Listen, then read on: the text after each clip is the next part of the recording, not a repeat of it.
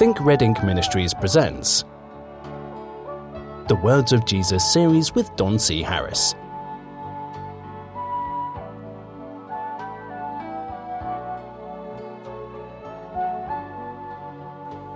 Hello, my friend, and welcome once again to the Words of Jesus series. Don Harris here, and we have been carrying you through the red ink and trying to teach you as Jesus taught his disciples. Best we can do there is go by the recorded words in our Bibles. Isn't that right? There was a group of people that, it's been years ago now, but I think they had some concerns about what Jesus actually said, as if they would know. And so these highly educated men, textual critics and linguistic experts, were going through the Bible, and they decided that, you know, this particular word wasn't used until this particular century, so this, you know, we just redact the scriptures and we get rid of all these things in here that can't be true. Then we go and go through and we find things in there that perhaps he might have said, but it's likely that he didn't. Then they talk about things that he might have said this, he could have said this. And then there were things that, yes, definitely, Jesus actually said this. And not to my surprise, perhaps to yours, but not to my surprise, they came up with, I don't know, a couple of sentences out of 4 Gospels, out of the entire New Testament. Perhaps Jesus said these 2 things here. 2, you know, very benign, very ineffectual words kind of strung together, you know, that it was just pitiful. And I'm thinking to myself, in the age that we live in, when sin has separated between us and our God, when the problems that we have could be essentially cured by communication with God, it is the very thing that most everyone, including the church people, steer a child of God away from. Which I just don't get that.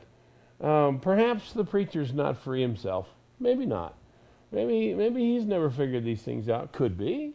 It could be that he's never heard the voice of God, or he's convinced himself that whatever voice he does hear, perhaps his uncle, his preacher uncle, or even his wife. I don't know, the voices that do guide his life. Maybe he considers that all to be God. These are people who talk like, "Ooh, there's a sign over there. That's a sign." Whatever they want to do, if they see a shooting star, there's a sign. What is it a sign of? That God wants me to do what I think is best. Of course, they're never that blatant, but they see signs. They talk about God things. They talk about, oh, that's a confirmation. That's the way they live. And the very people that tell you, don't ever get your guidance anywhere but from the scriptures, they live like that. It's one of the most hypocritical places that a person can find himself. All the time you have Jesus screaming in the Bible at the top of his voice, "Come unto me, all you that are laboring or heavy laden. I'll take care of you. We're going to do well here. Everything's going to be fine." How is everything going to be fine if you're going away? I'm going to send the Spirit of God, and he's going to come into you and lead you from the inside. This is going to be a cake job. It's going to be a cakewalk. Oh, okay. Am I adding to the scriptures? Well, I'll tell you what, it is a cakewalk compared to having to learn all the stuff that they want you to learn and to memorize and to, it's just so much religion out there. And they can't even imagine the God of the universe telling a guy, "Hey, nice day outside, get out there and mow that grass. Make this place look like it's owned by a Christian." Was that the voice of God? Could have been. I know your wife says that a lot, but it could have been the voice of God. All right, so Jesus is talking about this wonderful treasure that's hidden in a field, and we understand. I mean, as I was saying, that if you ever experience communication with God, you will consider this one of the greatest treasures that you have ever run across, and you will sell everything you have to get it. The pearl of great price actually adds a nuance to this that we're going to talk about today. It actually adds a nuance to this that is peculiar, and if you'll hear me, you'll see not only the wonderful characteristic of communication with God, but you might start to see its cost, because it is cost. There is cost involved. That guy didn't find the gold in the field and get the field for free. He sold everything he had to buy it. And when we think of selling everything, it's kind of a financial kind of a thought. But the story of the costly pearl, I think if we just read it with a little pause and a little concern, I think you'll understand that he not only tells us about the cost, but he tells us the kinds of things in our life that you will eventually deem as useless. Other people deem them as very, very valuable, but we can probably sell them to make this purchase. All right, let's look. It says, again, the kingdom of heaven is like unto a merchant man seeking goodly pearls, who, when he has found one pearl of great price, went and sold all that he had and bought it. Now, I realize this is using the same language as the man who found the field, that he went and sold all that he had. But what I'd like you to notice about this fellow, he had plenty of pearls. He had plenty of them. How do I know? He was a pearl merchant. He said he was a merchant man seeking goodly pearls. This is what he did for a living. He knew pearls, and he knew a pearl of great price when he saw one as well. Now, here's what I think that becomes the twisted edge, the sharp edge, the gnawing edge of what we're talking about here. Because when you do start to understand some things, and you're going to go a different way, you're going to realize right away that there are going to be people that will oppose you in this. They will oppose you. And it's really not the opposition of you acquiring something new. Of course, it could be. But most of the time, it's the dispensing of what was old in order to acquire it.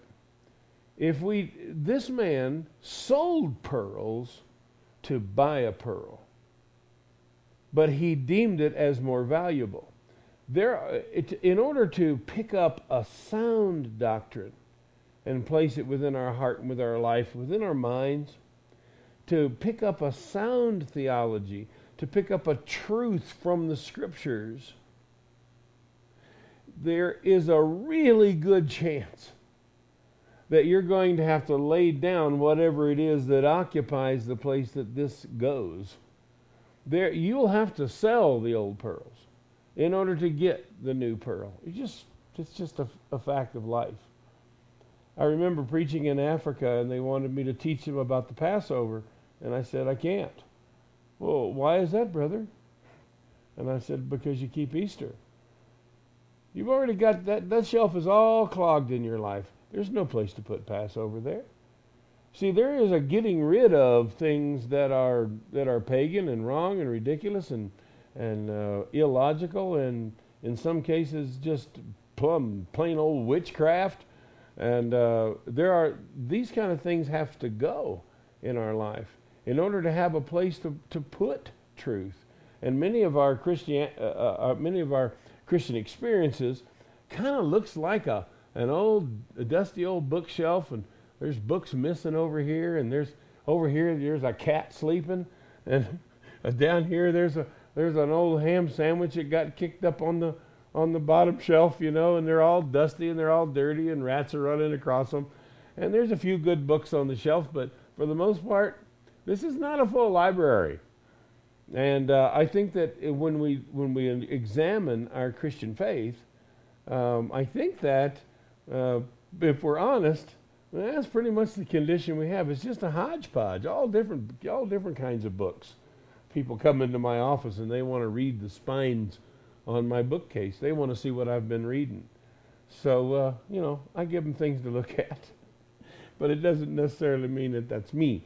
Well, that bookcase in your life that is the place where you keep the doctrines and the ideas and the practices of your Christianity, it does tell the story. It does tell the story. I can see somebody get into a certain situation, into trouble in some way or another, and trying to figure it out. And I can just listen to them talk. If they're thinking out loud, I can listen to them talk. The scriptures that fly out of their mouth by auto response, the ideas, the churchy ideas that just kind of flow out of their face. And you know what? I can tell you every book on their shelf. I know where they got those ideas.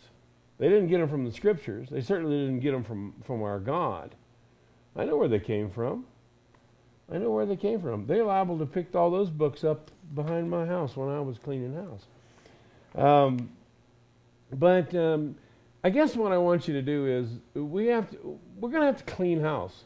And one of the best things to do is to get rid of the bad doctrines that are similar to the good doctrines that the Lord is giving us on a daily basis. And He gives us a truth. He gives us a doctrine, a tenet of theology, something in our life that is actually fixing us. But the best thing to do to sell, to buy that pearl of great price, is all the old stuff. You're going to think by the end of this show that I'm going to contradict myself, because there is value in some of the old stuff. But it's up to us to have that discriminating taste to know the difference between one and the other. Now, as he moves from costly pearl, he teaches in Matthew 13 that the kingdom of God is like a net. Again, the kingdom of heaven is like unto a net which is cast into the sea, and gathered of every kind, which, when it is full, they drew to shore, and sat down, and gathered the good into vessels, but cast the bad away. So shall it be at the end of the world. The angels shall come forth, and sever the wicked from among the just. This guy evidently didn't believe in the rapture. Did he? Because we all know that the just are going to be separated from the wicked, right? And that's what I was taught. That's the rapture, right? No, this guy didn't know anything about a rapture. He said that when the angels come, they're going to separate the wicked from among the just, not the just from among the wicked. The exact opposite of what we've been told. All right, so he says the angels will come and sever the wicked from among the just, and then and cast them into a furnace of fire, and there should be wailing and gnashing of teeth. There's a lot can be said in this scripture and talked about that's very valuable. There are some things that we're going to be talking about again as we continue, because some of these concepts carry over into other things that Jesus said.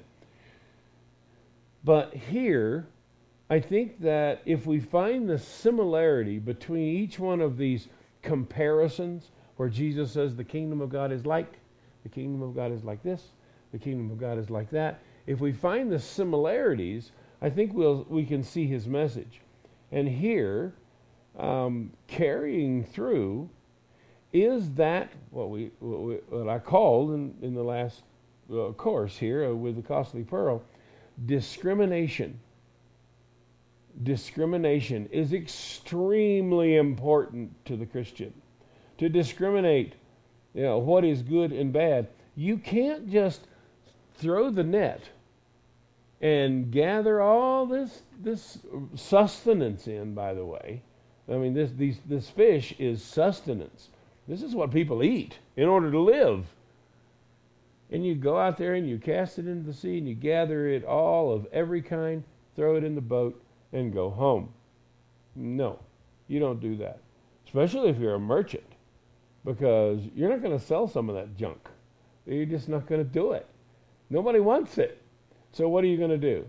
Well, you're going to go through the arduous task. I know it was tough pulling that big heavy net in, but now comes the time when you got to just sit down in that nasty water in the bottom of the boat, and you're going to have to sit down cross-legged and start going through that net.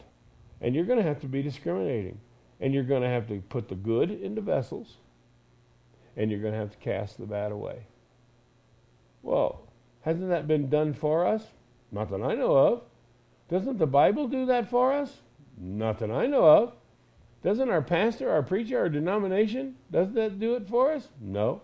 What about our creed? What about our articles of faith? What about? I had a fella call the station one time, when I was preaching on some things, and he says, "Why are we even talking about these things? This was all decided at the Council of Trent."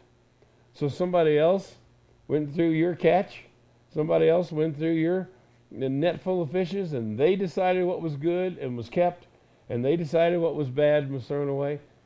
Friend, this thing called Christianity is absolutely an individual's journey to God. It's not your family, it's not your church, it's not you and your best friend, it's you. You have to make this discrimination. You have to do this. Now, this is the idea of the net. The net brings in everything. What are you going to do? Throw it all in your boat and say, well, it must be God's will? Is that it? Oh, that's confirmation. Confirmation for what? Oh, this is a sign. A sign for what? Look, you got a job to do. You made a nice catch, but you need to understand, not everything in the net is something that you need. So you can't take it all home. All of it won't fit in the freezer. You're going to have to take some things out to make this stuff fit. Again, just like the pearl. Some things got to go. You want the pearl of great price? Well, these other pearls are going to have to go. You see, it's always a trade-off. The 22 years I traveled around the country in a motorhome, you learn pretty quick. You don't just pick up and buy everything you want and carry it home. Some people do. I've seen the inside of their motorhomes, and they're dangerously packed with junk. But you gotta take on a policy. Policy is, you want to bring something in, something needs to go. What you want to get rid of. If the answer is nothing, then you don't buy nothing. All right, Jesus talks about these things and says that this is the way it's going to be at the end of the world. This discrimination is going to be exercised in order to find God's people among the wicked people. And he says, here's the way I'm going to do it. Now, my intention is not to make you mad. My intention is not to hurt your feelings or to pick on your favorite preacher. So I promise not to use names here, okay? Just fill in the blank. It's easy to do because, a million names will fit on the line. But in these last days, this is actually, I happen to believe that this portion of what we're about to read is happening in our day right now. He says he's going to send forth the angels. Okay, let's look at the word angels for just a moment. That word is essentially messengers. It's messengers of God. Something that every preacher I've ever met considers himself to be. The messengers of God are the people who are speaking for God, which is prophecy, which is preaching. It wouldn't violate not one grammatical rule, not in English nor in Greek, to translate this, that God is going to send his messengers to the earth. And their purpose is going to be to put out so that they may gather tares. They're going to put out tear bait. That's going to be their business. That's what they're going to do. Have you ever wondered why? How many jets is enough to make you think that a guy perhaps lives in unrealistic opulence? I mean, I don't know. Is one enough? Does he need 6 or 9 or 90? I don't know. Where does he get to the point where I don't think he's in touch with what's going on in the real world? perhaps he's not in this for the right reasons. Look, all right, forget that one. Let's move on to another one. Have you ever wondered as you listen to a preacher, how is it God can even allow this to continue? You got some guy that's involved in some horrible debauchery. You got some guys involved in some kind of money swindles. They got women stuck in their office closets. They got money that's not been accounted for. They preach a pitiful and impotent gospel. You know, nobody's been saved through their organization in 2 or 3 decades. And you ever look at a guy like that and say, how can God let that continue? Did you hear what he just said? You ever wonder about this? Okay, you just find your favorite one to pick on if that's what you want to do. But everybody has had this feeling about somebody somewhere along the line stepping over the line, saying things that are borderline blasphemous, in some cases blasphemy altogether. Their black, wicked heart is made known to the entire world, and we sit and wonder, why doesn't God do something about that? I'm going to tell you why. Because old Reverend Hairdo, he's a messenger of God. He's on a mission. He has likely been, even to his not even to his own knowledge, he's likely been elected to perform this very act. At the end of the world, I'm going to send forth my messengers. They're going to separate the wicked from among the just. The other parable that we talked about, he says at the end of the time, let them both grow together unto harvest, and then we're going to gather first the tares, then the wheat. How's this going to happen? He says those are going to be angels that are going to do that. They're going to make the separation. They're going to make the discrimination here. How you figure that the modern day preacher fits into this category? When you hear the most ridiculous preaching you've ever heard in your life, the kind that makes your skin crawl, the kind that makes your hair stand up on the back of your neck, the kind that you hope to goodness nobody ever knows that you even heard this guy, or that you're watching him on TV, afraid somebody's going to knock on the door and catch you. That guy, and you're wondering, why is he allowed to continue? Listen to what he's saying. You know what he's putting out? He's putting out tear bait. He is trying to find just exactly where do your affections lie. Is he talking about righteousness and holy living? Is he talking about forsaking sin in your life? Is he telling you that you don't have to sin every day? That God hasn't given anybody license to sin, like the Scripture says?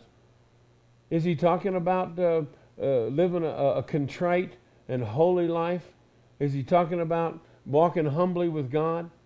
Is he talking about doing justice in the world around us? What is he talking about? Money.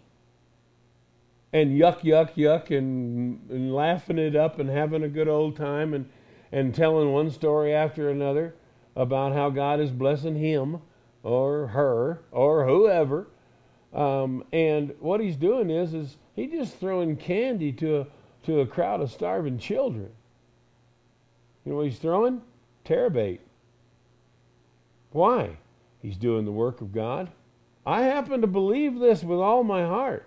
Why would God allow these things to continue? Because he commissioned them. That's why. These tares are going to have to be separated from the wheat in the last days. The fish are going to have to be separated. Good into vessels, cast the bad away. We're going to have to realize that there is coming a time when there's going to be weeping and wailing and gnashing of teeth. Why? Because some were not chosen. That's why. They were not selected. They were not set aside. They went into the tear pile. What happens to the tear pile? Well, you know, they throw a rope around it and they cinch it up nice and tight where they can pick it up like a hay bale, and they throw it on a truck. You know where they're headed? To the fire. That's where they're headed. Well, what's that truck over there? Well, that's where we put the wheat. As soon as we get done cleaning up all these tares, we're going to gather the wheat over on that truck, and they end up in the kingdom of God. Friend, this is not playtime. This is very serious business. The camera backs away at one of these evangelistic meetings and you see 10. It continues to pan back 20. It continues to pan back. Then it goes to a wide panoramic fisheye lens to get them all in, because there's 35,000 people sitting there with their little mouths open like little birds looking for the tare bait. What's that preacher doing? Why isn't God cursing him and killing him on stage for the entire world to see? Because he works for him. That's why. He's got a job. He's got a job to do. You don't think that the Lord does this? Yeah, he does that.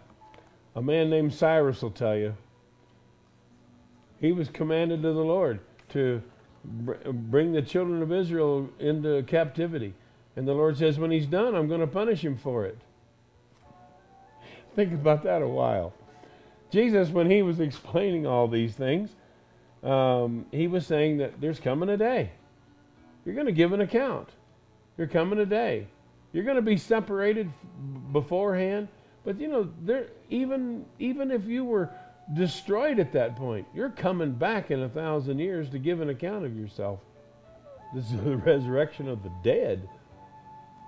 Now, at that particular point, Jesus looks at his disciples and says, do you understand all these things? They said yes, as you may be inclined to say yes right now. But did they? And do you? Do you understand that we're not playing a game here? This is not a fairy tale. That this stuff is very, very real. And that one day you're going to give an account of just exactly how you handle these things.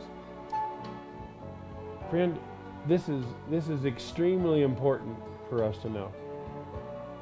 Extremely important. The most important thing that you're going to do today is to give this some consideration. All right, it's time for us to go now. I'd love to hear from you. Don at thinkredinc.com if you'd like to write. All right, until next time, Think Red Ink. Bye-bye.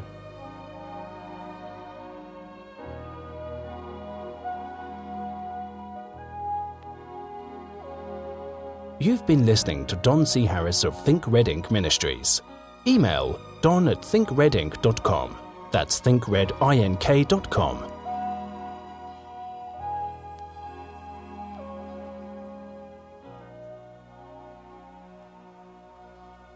Join us again for the next episode in the Words of Jesus series.